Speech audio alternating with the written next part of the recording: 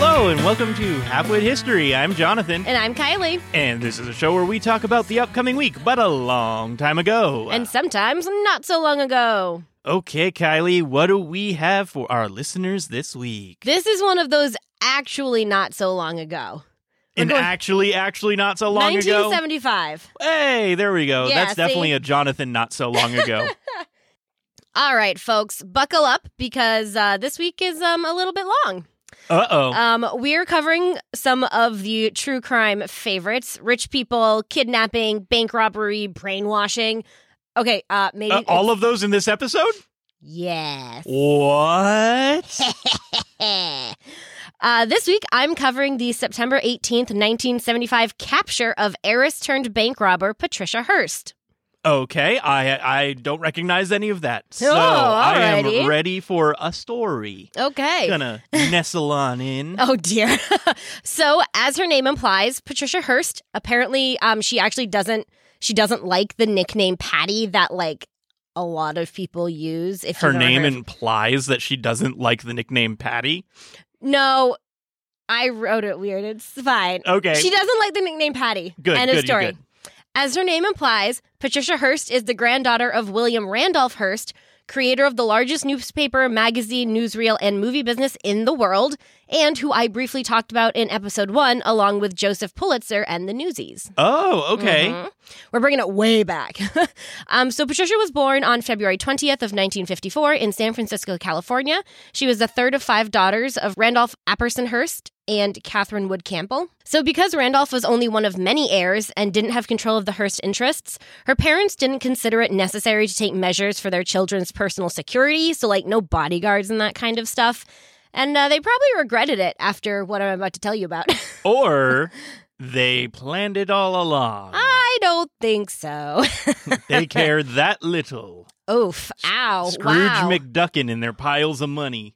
No, they didn't have the money. That's they the didn't thing. have They the didn't. money. They didn't have the Hearst fortune and stuff. So Oh, like yeah, they yeah, yeah. weren't poor. Like they were not badly off. They were well off. Yep. But they didn't have the Scrooge McDuck money. Well, maybe that's why they didn't get bodyguards for their whole family. If they Right. weren't Scrooge McDuckin. Right? They weren't Scrooge McDuckin, so they didn't think it was necessary to get security for their kids because I am now they were catching up. so far removed. Yes. Were you good? Yeah, We there? All right, great. Yep. Okay, so on February 4th of 1974, 19-year-old Hearst, a sophomore at the University of California, Berkeley, was studying art history, and she was kidnapped from her Berkeley apartment, which is where she lived with her fiancé, Stephen Weed. The kidnapping occurred less than 3 months after a November 1973 San Francisco Chronicle story in the Society section that announced the Hearst-Weed betrothal and included the apartment's address. Well, that was just poor. silly. That was silly, yes. So an urban guerrilla left-wing group called the Symbionese Liberation Army, or SLA, I'm going to probably call it SLA for the most part, Okay. claimed responsibility for the abduction. The kidnapping was partly opportunistic, considering Patricia and Stephen lived near the SLA's hideout. According to their testimony, the group's intention was to leverage the Hearst family's political influence to free 2 SLA members who had been arrested for the killing of Marcus Foster, like earlier that year. Okay. So some quick background to set the scene. The Symbionese Liberation Army was formed as a result of the prison visitation programs of the radical left-wing group Vencermos organization and a group known as the Black Cultural Association in Soledad Prison.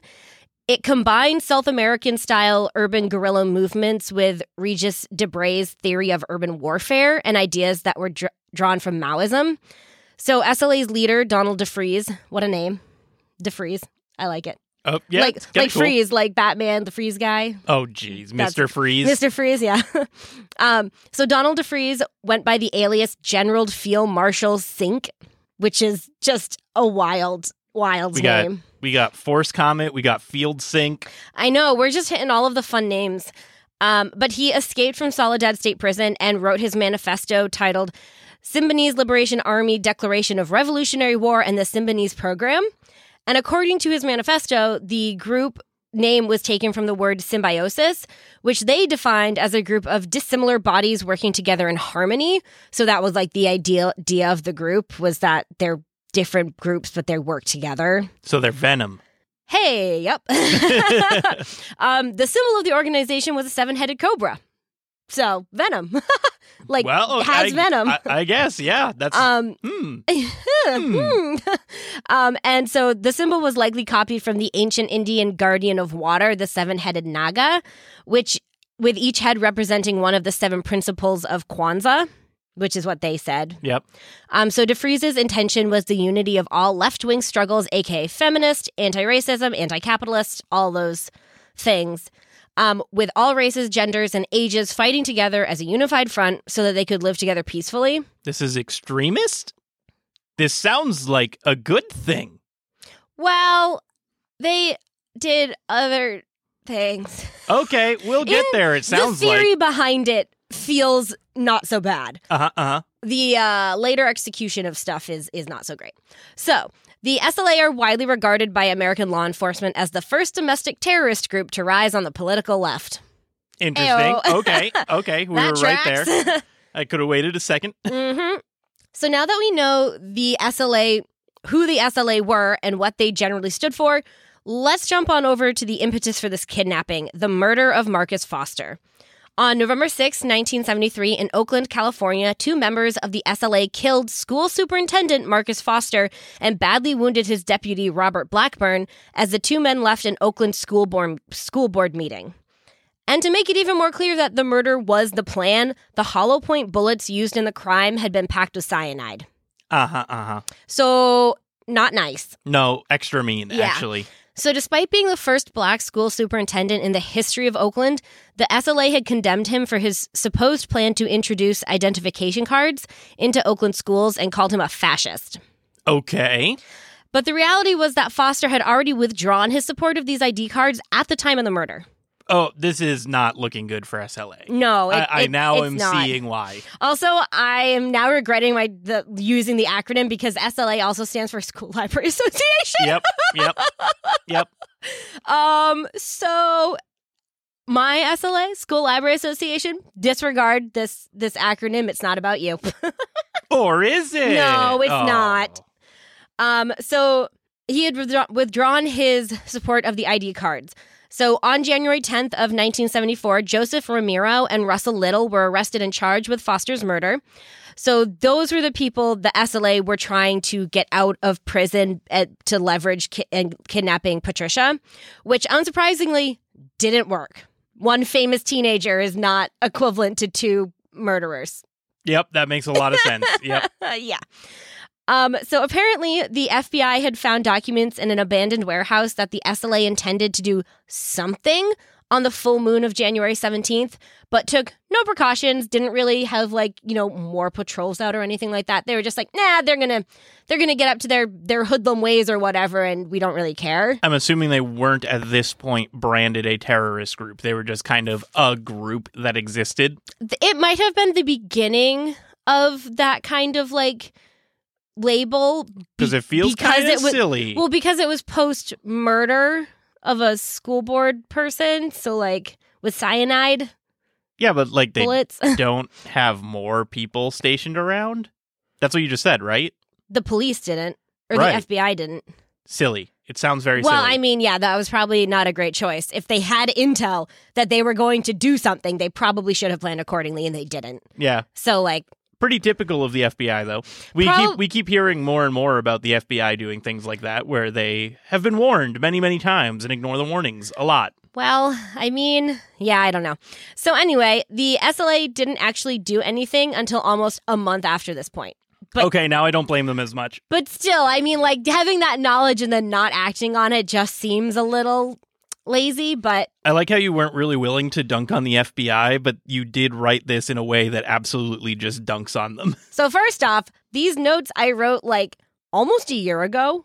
Oh, was this one of the older episodes that we missed and we had to skip ahead? Yes, this is one of the ones where I finished the notes after the fact and you were like, we should just, go... Save it for next year. Yeah, exactly. We're back. So... I wrote these notes a while ago. Yep, Don't judge me. So after Patricia was kidnapped, her family waited anxiously for some sort of contact, along with a small army of journalists who had set up shop outside of the Hearst home. On February 6th, the SLA announced that they were responsible for the kidnapping, but wouldn't make any demands until February 12th, when they demanded that the Hearst family distribute $70 worth of food to every needy Californian, an operation that would cost an estimated $400 million. So that's a lot of needy people in. Yeah, also for a group that is a minor celebrity with no money, that doesn't seem feasible. Right, and I'm assuming that because they have the Hearst name, they probably didn't know the, like, lineation kind of thing where, like, they didn't have the money. They probably like, oh, you're a Hearst. You probably are rolling in it. Yep. Not realizing that they weren't actually in that direct line of the fortune. Mm-hmm. This demand was accompanied by a recording of Patricia saying, quote, "Mom, Dad, I'm with a combat unit that's armed with automatic weapons. I want to get out of here, and I just hope you'll do what they say." So in response, Hearst's father took out a loan and arranged the immediate donation of $2 million worth of food to the poor in the Bay Area in an operation they called People in Need. So after the hurried implementation of this, distribution descended into chaos, and the SLA refused to release Patricia.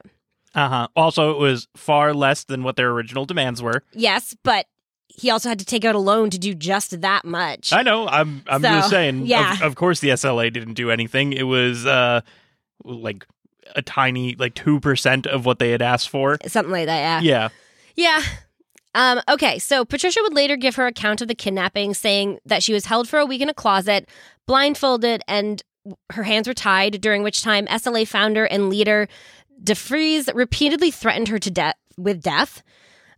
She was let out for meals and still blindfolded, and subjected to hours of revolutionary rhetoric. So basically, like, just forced to sit and listen to him, like, talk about his manifesto and everything. This is where the kind of brainwashing comes in. Mm-hmm. And we'll see what happens.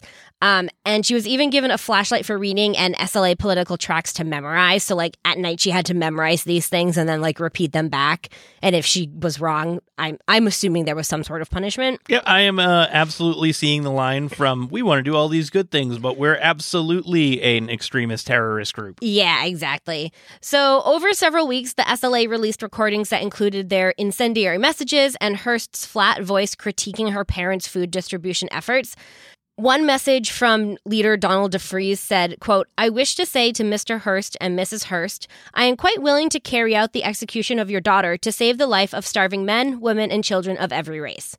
She was apparently mostly confined in this closet for weeks, after which she said, quote, "DeFries told me that the War Council had decided or was thinking about killing me or me staying with them, like, permanently, and that I better start thinking about that as a possibility." So, like, they were being like, your parents aren't doing what they're supposed to do, so either we're going to kill you or you're going to be one of us, whether you like it or not. You get to choose. Do you read these pamphlets or do you die? Yeah.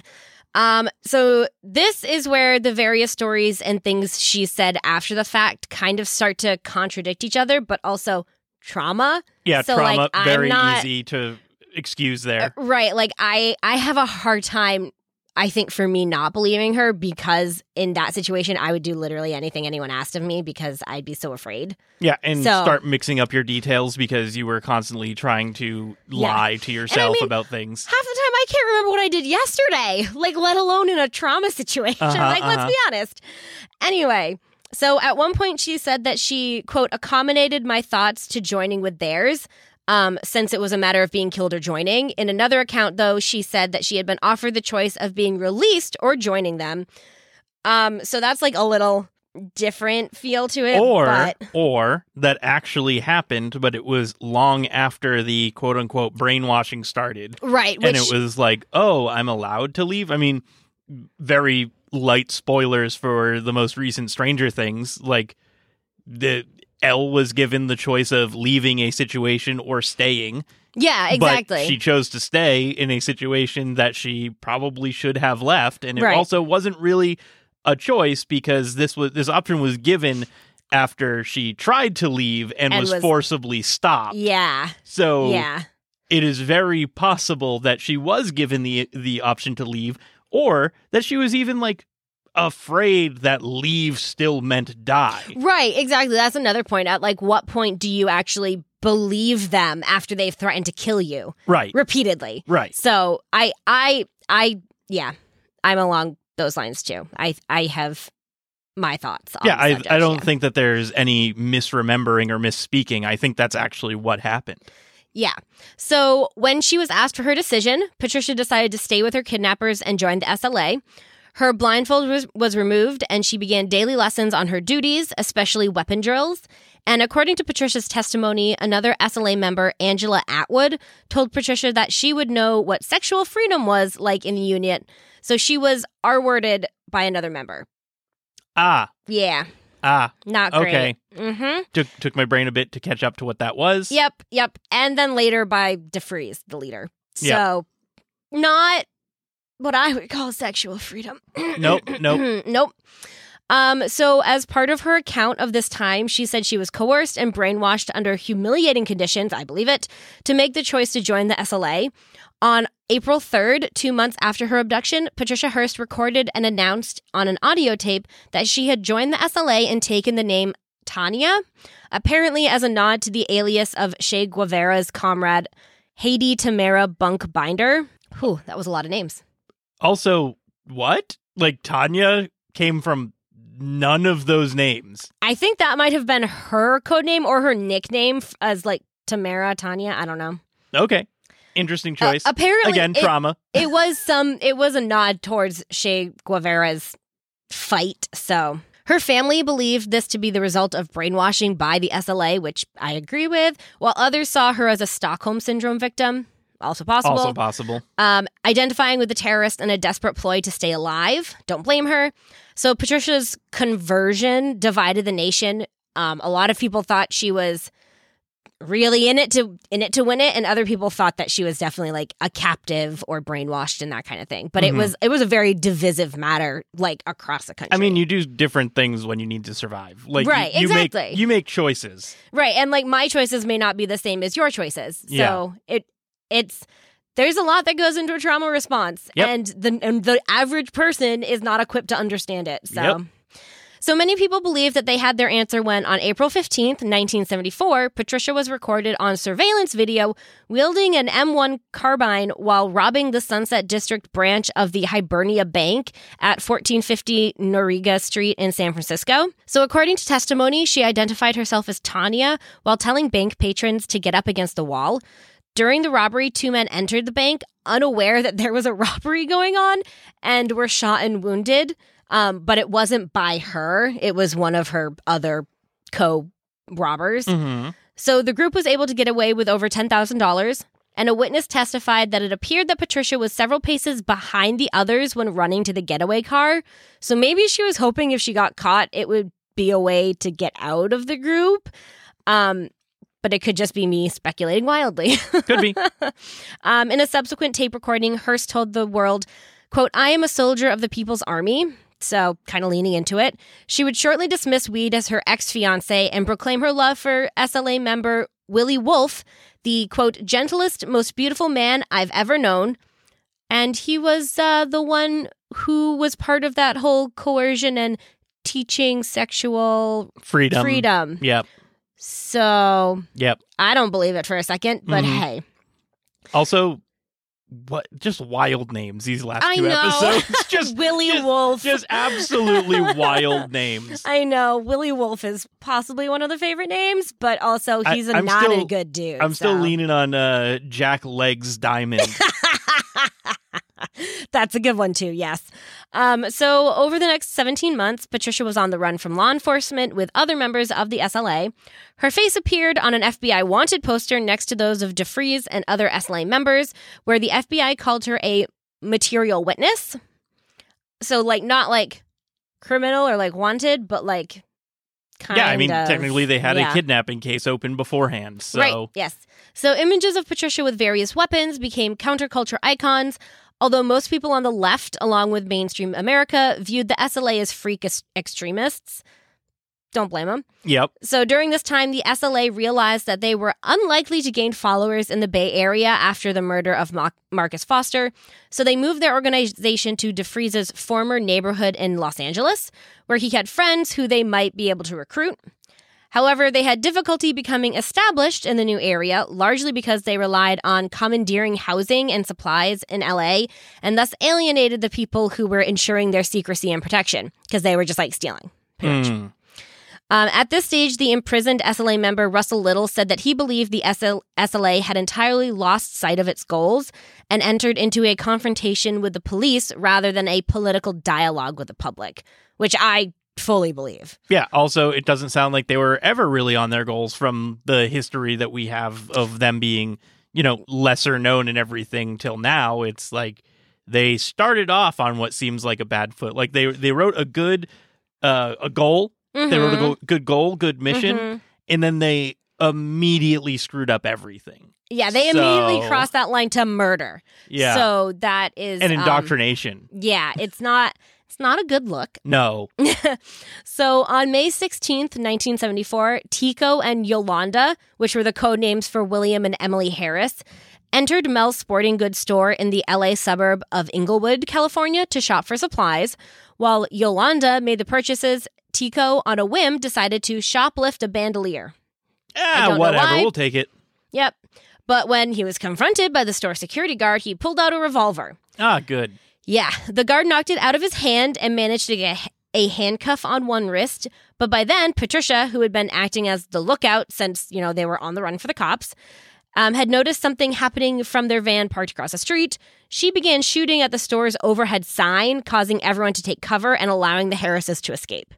So, she wasn't shooting to hurt people. She was shooting to cause a distraction, which that's better than trying to hurt people. I'm still waiting for the point where Patricia does something that actually does make her, super evil with the rest of them. I'm waiting for that shoe to drop, but maybe it won't. You'll see. We'll find out. You'll see. But as luck would have it, they didn't get away scot-free. Apparently, after the botched robbery, the Harrises and Patricia abandoned the van, but didn't clean out the glove box. So the police found a parking ticket and were able to trace it to the van to the SLA's safe house, where it was registered. So nice. Yeah. The rest of the SLA fled the safe house when they saw the events of the botched robbery on the news, and they took up residence in a new house occupied by Christine Johnson and Minnie Lewison. And it becomes relevant in a minute. The next day, an anonymous phone call to the LA Police Department stated that several heavily armed people were staying at the caller's daughter's house, so one of those two women. That afternoon, more than 400 LAPD officers under the command of Captain Mervyn King,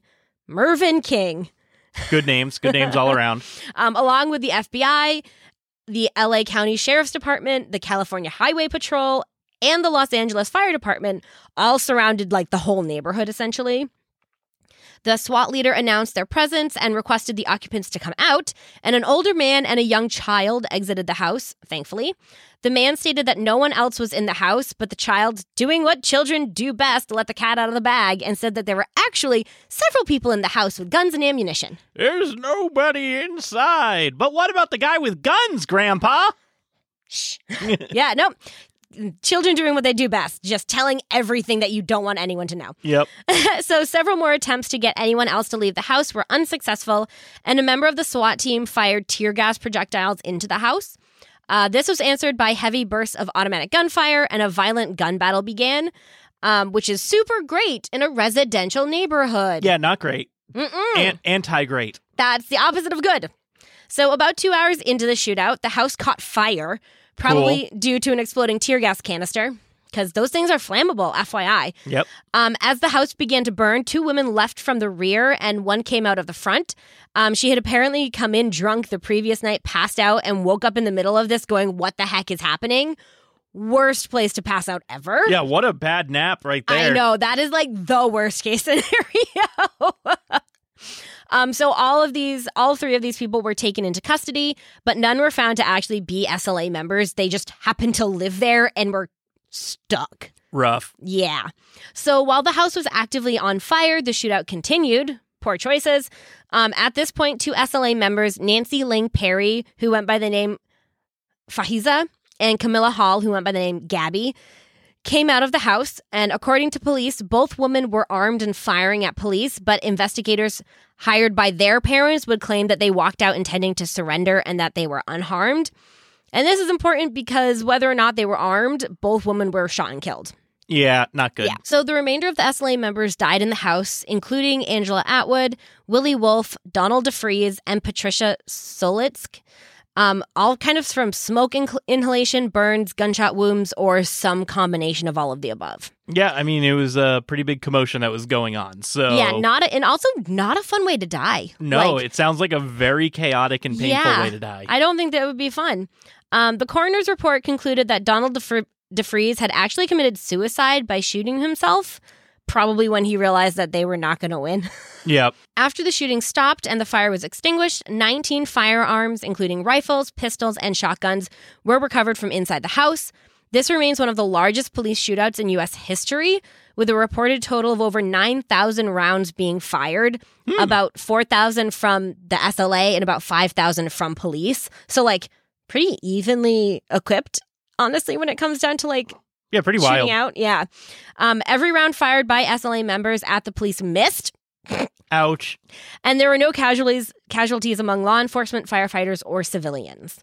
So it was just interesting how contained it was for being in a residential area. I know. I hate that it happened in a residential area, and I hate that it happened at all, but I'm impressed at the ability with which it was actually contained. I wouldn't say ability. That sounds like chaos. It sounds like luck. It sounds like a lot of luck. Luck is probably more likely, yeah. Yeah. Yep. But this story is about Patricia, so we're going to go on back to her and the Harrises who, just tried to rob a convenience store and messed it up. Yep. So Patricia and the Harrises actually watched the television siege live from their hotel room in Anaheim. And after their botched store robbery, Patricia and the Harrises hijacked 2 cars and abducted the owners, which is probably not the best choice they've ever made. One was a young man who apparently found Hearst so personable that he was reluctant to report the hijacking and kidnapping at all. So, interesting. Sounds like she's becoming more of a femme fatale. He later testified at the trial that she was discussing the effectiveness of cyanide-tipped bullets and repeatedly asking if he was okay. So those are 2 very different things. I'm going to say things that make it sound like I'm still part of this crew. Are you okay? Please. Yeah. Please be okay. So I guess if you ever carjack and kidnap someone, that's really all it takes to make them like you, is to be nice and ask if they're okay and then talk about cyanide-tipped bullets. Well, I think confusion is a big element there. Yeah. Confusion can really get a lot of people cooperative. That's true. So, once Patricia and the Harrises released the people that they had carjacked, warrants were issued for their arrest for several felonies, including 2 counts of kidnapping. Shocker. Emily Harris then went to the Berkeley rally to commemorate the deaths of the SLA members. And Harris recognized Atwood's acquaintance Kathy Solia among the radicals whom she'd known from civil rights groups like other ones. And Solia introduced the 3 fugitives to Jack Scott, an athletics coach and radical, and he agreed to provide them help and money. So to help them evade police. The remaining members of the SLA returned to the relative safety of the San Francisco Bay Area and protection of student radical households, and even managed to attract some new members, not a lot, but some. The Harrises and Patricia managed to remain under the radar of police, even with Patricia helping to make improvised explosive devices that were used in 2 unsuccessful attempts to kill police officers during August of 1975. That's not great. That ain't great. Nope, not a good look. So Patricia's luck could only last so long, however, because on September 18th, 1975, Hearst was arrested in a San Francisco apartment with Wendy Yohimura, another SLA member, by 2 San Francisco police officers and eight FBI agents. Meanwhile, the Harrises and several other SLA members were arrested in various safe houses in the San Francisco Bay Area. Marked money found in the apartment when she was arrested linked Patricia to the SLA armed robbery of the Crocker National Bank in Carmichael, California on April 21st, where Patricia was the getaway driver. So while being booked into jail, Hearst listed her occupation as urban guerrilla. Nice. And asked her attorney to relay the following message, quote, "Tell everyone that I'm smiling, that I feel free and strong, and I send my greetings and love to all the sisters and brothers out there." So really leaning hard into that message. At this point, she doesn't really need to be leaning hard into that message, it doesn't sound like. I would think I'm not. starting to be on the tipping point of, even if, the kidnapping in Stockholm and the trauma led to this point, now there's active choices to remain, considering almost all of the important people died a while ago at this point. I can kind of see both sides of it. Oh, yeah. I'm saying I'm at a tipping point. If we're looking at a gauge of on Patricia's side and no longer on Patricia's side. Yeah, you're just We're like kind right. of teetering in the middle at this point. I can see that. Yeah. So at the time of her arrest, Patricia's weight had dropped to 87 pounds, which is not a healthy weight for an adult woman, FYI. And she was described by psychologist Margaret Singer in October 1975 as, quote, a low IQ, low affect zombie. So like she didn't seem to have a lot of like agency within her own mind, essentially. Mm-hmm. So additionally, there were signs of psychological distress and trauma. Her IQ was measured at 112 after her arrest, whereas it had previously been at like 130, which is, I think, a little bit above average for like, or in the normal range for adults. Well, also nowadays we know that IQ tests are kind of bogus. So Yeah. back then it mattered. Yeah. Now it doesn't. Yeah. There were also huge gaps in her memory regarding her pre-Tanya life, and she was smoking heavily and had a lot of nightmares, which are also like trauma signs. But without a mental illness of defect, a person is considered to be fully responsible for any criminal action not done under duress, which is defined as a clear and present threat of death or serious injury. Which she had not been under for a while. Right. So in Patricia's case, unless they could prove that she was threatened into joining the SLA, securing an acquittal based on the claim that they had brainwashed her would have been completely unprecedented. Yeah. So, like, brainwashing wouldn't have done it, but, like, threatening her to be part of the cause would, essentially. But at the point where all of the leaders were taken out, she was alone with two other members watching from a distance, like... Who were armed had also already, like, been violent. Yeah, but they were... like on her team, like they weren't necessarily superior, it didn't seem. Yeah, I'm not sure how like the internal like hierarchy works for the SLA, but I'm just saying for the case of their court that they're going through or whatever, it makes a lot of sense that they're not going to consider her under coercion at that point. Like, right, yeah, that's fair. There were plenty of opportunities to not be there anymore. I mean, she was the lookout. Yeah, she could have left. Ran away. Yeah. She chose to stay and actually be a lookout. They would have had no idea if she left. That's true. That is true. She could have just hopped in the car and left. Yeah. Anyway, the court appointed psychiatrist Louis Joylin West, a professor at UCLA, as a brainwashing expert, and Patricia spent a significant amount of time with Robert J. Lifton of Yale University, who was also a psychiatrist on coercive persuasion and thought reform.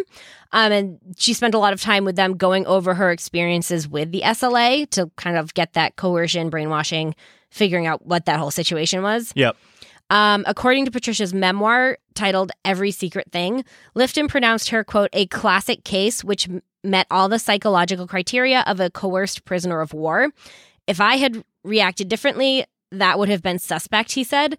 So, like, that was her saying that, like, if she had reacted any differently than she did, then he would have found her suspect for, like, not actually being brainwashed. Yeah, like, I mean, even with, like, the improvised explosives, like, that was one, like, okay, now she's, like, really contributing some real damage here. Mm-hmm. But if she was like, actually, I'm not going to make these IEDs, like, then that would also have been an issue. Right, yeah. But I'm still leaning on she was a lookout for at least one mission and could have gotten away. Yeah. So, on to the trial. On January 15th, 1976, Patricia Hearst was arraigned alone for the Hibernia bank robbery. So the one that she was actually inside of the bank for. Yep. The Hearsts enlisted star criminal defender F. Lee Bailey to represent their daughter. Mrs. Hearst insisted, quote, she's primarily a kidnapped victim. She never went off and did anything of her own free will. But it seems that even a star lawyer doesn't help if the judge doesn't like you. So Judge Oliver Jesse Carter... not Crater, Carter, okay. ruled that her taped and written testaments after the bank robbery while she was a fugitive with the SLA members were all voluntary, and he didn't allow expert testimony that stylistic analysis indicated that Tanya statements and writing were not, like, composed by Patricia. Like, she was not in her right mind when she wrote and said those things, that they were not, like, anything similar to how she normally would write or speak. Okay, but you're also in a different situation and have been for a long time now. And, like, whether or not Patricia or Tanya was the one, quote unquote, alive in her brain, like, I'm siding with the judge on that one. Okay. It doesn't seem like a like a very good defense there that is like, oh, she's out of her right mind. And it's like, well, some of that had, like, even if it was a defense mechanism or a survival mechanism, was done of a sound mind. Yeah, there's definitely, again, I can totally see both sides. So, yeah. He allowed the prosecution to introduce statements and actions Hearst made long after the Hibernia robbery to be included as evidence of her state of mind at the time of the robbery. So, like, things that she said, like, months later, he allowed to be evidence for how she was thinking at the robbery, which is not that's necessarily not great. the case. Yeah. Yep. And he also allowed into evidence a recording made by jail authorities of a friend's visit to Patricia in jail, in which she used profanities and spoke of her radical and feminist beliefs. But he didn't allow tapes of psychiatrist Louis Jolin West's interviews with Patricia to be heard by the jury. So he allowed these, like, radical rantings, but he didn't allow the psychiatrist interaction. Yeah, so that's not fair. So, like, that, yeah, it's not especially super... when, like, I would absolutely agree with, like, her mom and everything. It's like, she's a kidnapping victim first, a criminal second. I would 100% be on that side of, you need to look at this as if it were a kidnapping case and then evaluate how long you can consider it a kidnapping case for. Right. Not just throw out all the stuff related to the kidnapping part Right. and be like, this is what she did. Yeah.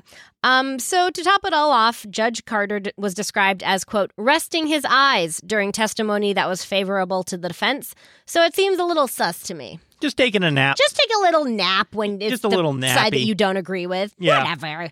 Yeah, so that rubbed me the wrong way a little bit. Yeah, that's not great. So Patricia took the stand and gave her own testimony, saying that her captors had demanded she appear enthusiastic during the robbery and warned that she would pay with her life if she made any mistake.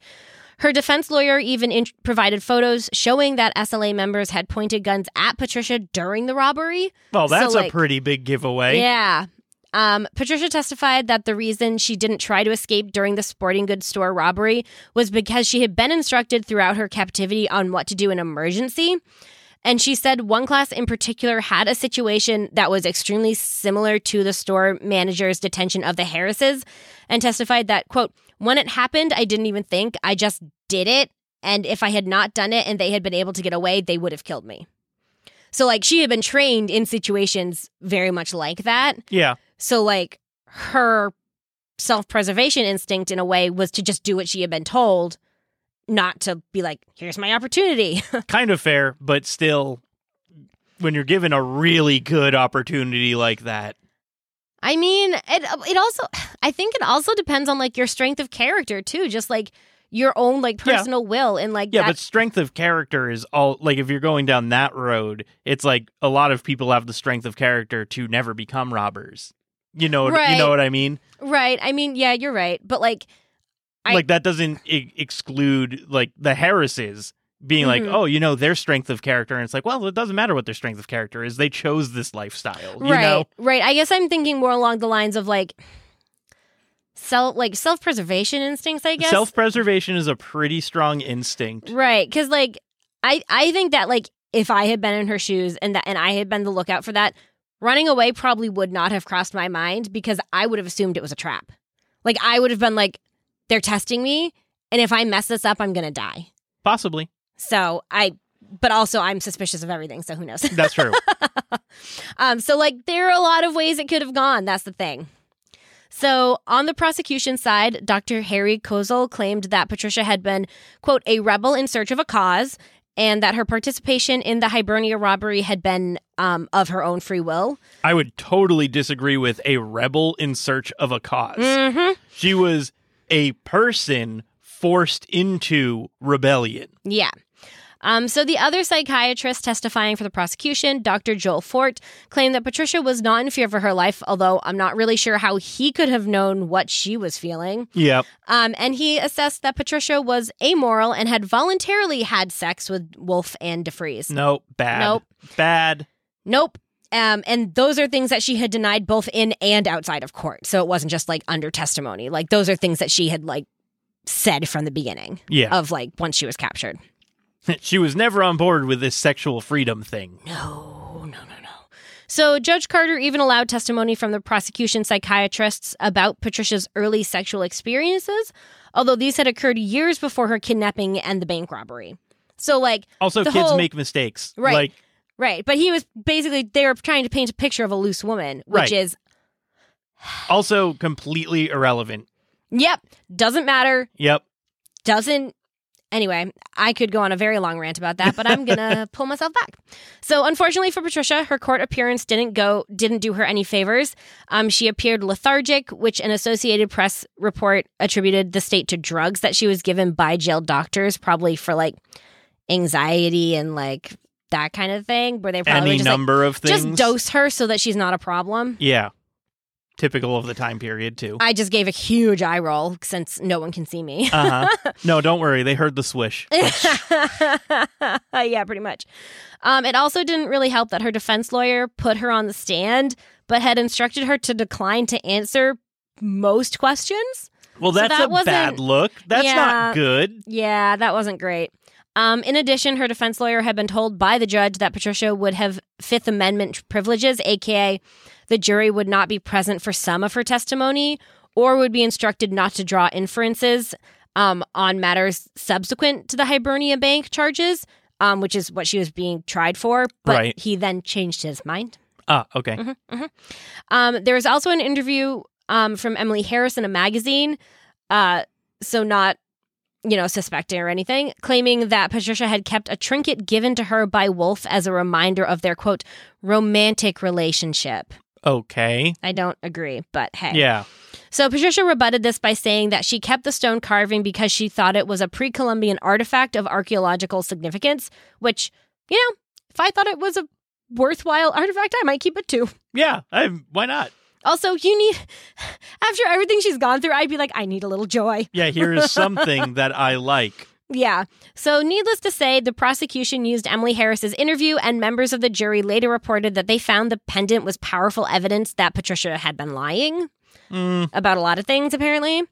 So in closing arguments, the prosecution barely acknowledged that Patricia had been kidnapped and held captive, instead saying that Patricia had taken part in the bank robbery without any coercion. No, that's agree. not fair. Nope. And for anyone wondering about the sexual assault issue, he suggested to the jury that as the female SLA members were feminists, they wouldn't have allowed her to be R-worded. Yep. But that's not... Assaulted. You can say assaulted. Assaulted, yeah. So this man later became a judge. Yeah, that's typical. That's not great, yeah. But Patricia would later say that she was deeply disappointed in her defense lawyer's closing statements, claiming he had lacked focus, appeared as though he had a hangover, and spilled water down his front while making a disjointed closing argument. So he was not in good shape. Phoning it in. Oh, absolutely. From this description, it probably comes as no surprise that Patricia was found guilty of bank robbery and using a firearm during the commission of a felony on March 20th of 1976. She was given the maximum sentence possible of 35 years imprisonment, pending a reduction at a final sentence hearing, which Judge Carter declined to specify. So who the heck knows what that meant? Okay. Yep. Interesting. So fun. But then, good news for Patricia, Judge Carter died before that final sentencing. There you go. Sorry, I shouldn't laugh about someone dying, but... No, they're stupid people in power, and you can laugh at people in power dying. It's the punch up, not down. Yep. Yeah, we can punch up. Being punch up. So a new judge, Judge William Horsley Orrick Jr., determined her sentence and gave her a much lighter 7 years in jail. So... that's better. Yes. While in prison, Patricia had some health issues, including a collapsed lung, which required emergency surgery. Yikes. So, that's terrifying. Yep. This prevented her from testifying against the Harrises during their trials. After this, Patricia was held in solitary confinement for security reasons because, people knew her name and knew her face and may or may not agree with her. And jail is a very dangerous place to be in either situation. But solitary confinement was probably absolutely miserable. But luckily, she was granted bail for an appeal hearing in November 1976 on the condition that she was protected on bond, and her father hired dozens of bodyguards for her. Good job. Yay. Superior Court Judge Talbot Callister gave her probation on the sporting goods store charge when she pleaded no contest, saying that he believed that she had been subject to coercion amounting to torture, essentially. which I kind of Fair. agree with, yeah. Yep. The California Attorney General even said that if there was a double standard for the wealthy in this instance, it was the opposite of how that generally went, and that Patricia had received a stiffer sentence than a person of lesser means might have, partially because of her name and who she was related to. Right. And even though brainwashing wasn't a legal defense, he noted that this whole ordeal had started with her being kidnapped. Yeah. Yeah. Yep. Yep. So unfortunately, appeals failed and the Supreme Court declined to hear her case. So Patricia's bail was revoked in May of 1978. This time, the prison didn't take any extra precautions. That is, until she found a dead rat on her bunk on the day when William and Emily Harris were arraigned for her abduction. Okay, so now threats are happening. Yep. So side note, the Harrises were only charged with kidnapping, not kidnapping for ransom, which holds a more serious charge. And Even though it literally was for ransom. Yep. And were released after only serving a total of 8 years each. What? Yeah. So public opinion was pretty mixed when it came to Patricia's reasons for participating in the robbery. And then the Jonestown Massacre occurred, which kind of overrode everything, first off. Yep. And gave a lot of people proof that brainwashing well and truly could convince people to do just about anything, including drinking poison and forcing others to drink poison, knowing it was poison. Like, When was Manson? Like around what later, time? I think. Oh, later? I Okay. think early 80s, maybe? Okay. I just didn't know when Charles Manson was a thing because I'm like, shouldn't it have been known that was a thing at that point? Yeah. But, Yeah, I think he was a little bit later. Okay. Yeah. I'm on board. Yeah. But like the Jonestown Massacre was really like one of those big things where people went, oh, someone can smooth talk you into doing literally anything if they're good enough. Yep. So, so Representative Leo Ryan of California had even been collecting signatures in the weeks before he was murdered while visiting the Jonestown settlement in Guyana. And to turn to my father's favorite actor, John Wayne, he spoke after the Jonestown cult deaths, pointing out that people had accepted that Jim Jones had brainwashed 900 individuals into mass suicide, but for some reason wouldn't accept that the SLA could have brainwashed a kidnapped teenage girl. Yeah. A little bit crazy there. Yeah, because she was still a teenager. Right. She was young. She was a teenager when she was kidnapped and all this went down. She wasn't even legal drinking age in California. Right.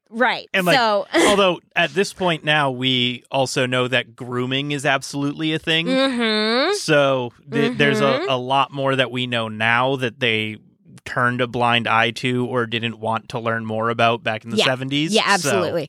And then we always like to joke because of Sawbones. Real medicine didn't start until the 80s, and even then it was sketchy. So yes. So luckily for Patricia, President Jimmy Carter commuted her sentence to the 22 months served, freeing her 8 months before she was eligible for her first parole hearing. This release, however, had pretty strict terms, and she remained on probation for the state sentence of the sporting goods store plea. She recovered full civil rights when President Bill Clinton granted her a pardon on January 20th of 2001, which was his last day in office. Which is a side note, losing your right to vote even after you've been released from jail and pardoned is insane. Yeah, that's insane. Anyway, so 2 months after Patricia was released from prison, she married Bernard Lee Shaw, a policeman who was part of her security detail during her time on bail.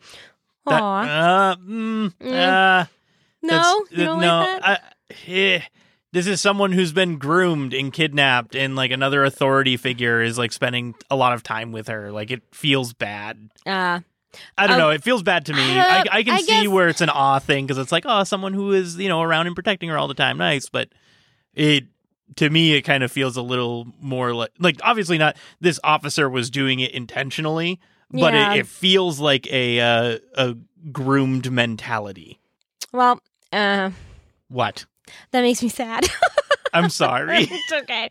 Because my next thing was going to say, this makes me think of the Whitney Houston and Kevin Costner film, The Bodyguard. Oh, it could be. I'm not saying that your insight on this is wrong. I'm saying my initial reaction wasn't it was another authority figure. Fair, but you're also anti-authority in Oh, general. yeah, absolutely. More so than I am. Right.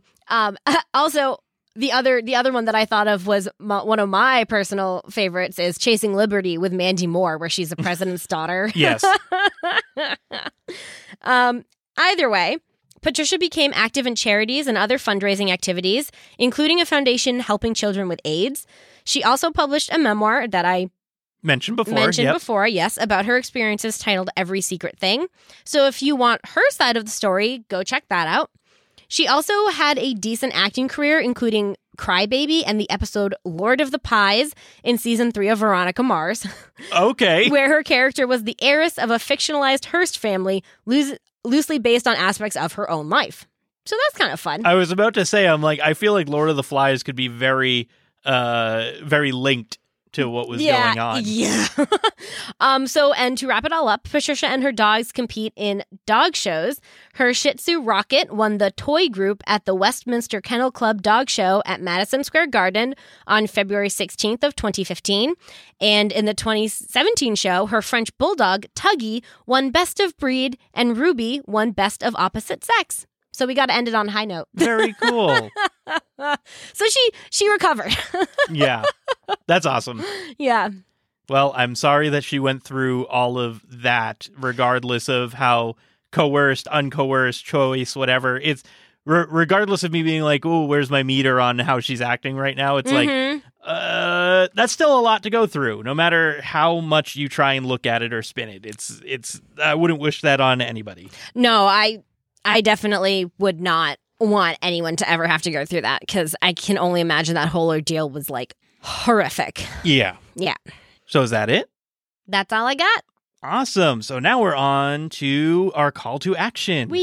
I want to leave it short this time. Okay. Leave us a rating or review on anything that you listen to. So yes, wherever you are listening, leave us a rating or review. Yes. That's all we want. I know a lot of people get confused, just because I help moderate the Buzzsprout Facebook group, as to where they can direct their listeners. If you are on an iPhone or any Apple device, Apple Podcasts, extremely easy to do. Make sure you're not leaving a review for Apple Podcasts itself, because apparently there was a recent rash of that in the podcasting world, they must have moved where their rating review area is, and it started confusing people as to whether they were leaving reviews for their podcast or if they were leaving reviews for the app. Oh my gosh. Yeah. So real easy if you're on any sort of Apple device, Apple Podcasts, that's the best place to rate and review. If you're not, we have a link down in our show notes for Podchaser, which is a device agnostic platform where you can leave ratings and reviews. You can also listen on Podchaser. They don't have an app, though. I don't know why. It seems a little silly. They should get on that. But that is the best device agnostic place to go leave ratings and reviews. Spotify? Can you leave reviews? No? Nope. Oh, man, I thought you could. Nope. You can on Podcast Addict. That's what I listen on. Oh, yeah. Podcast Addict has ratings and reviews now. They didn't before. I use that one too. Yes. But anyways, that's enough, because it's supposed to be a one-thing call to action. Thank you to The Fishermen for the use of our theme song, Another Day. You can find the link to their SoundCloud down in our show notes. Is it time? I believe it's time. Fun facts. Woo. So we should make a jingle. We could make a fun facts jingle. We should work on that while we work on making an ad. Yes. Okay. Anyway. Okay. My fun fact. On September 13th of 1987, Paul Lynch of Great Britain does 32,573 push-ups in just 24 hours. I don't even think I could do 20 push-ups in 24 hours. You could do 20 push-ups in 24 hours. Not like real push-ups. Like real push-ups, like in a day? Beat you me can up. do it.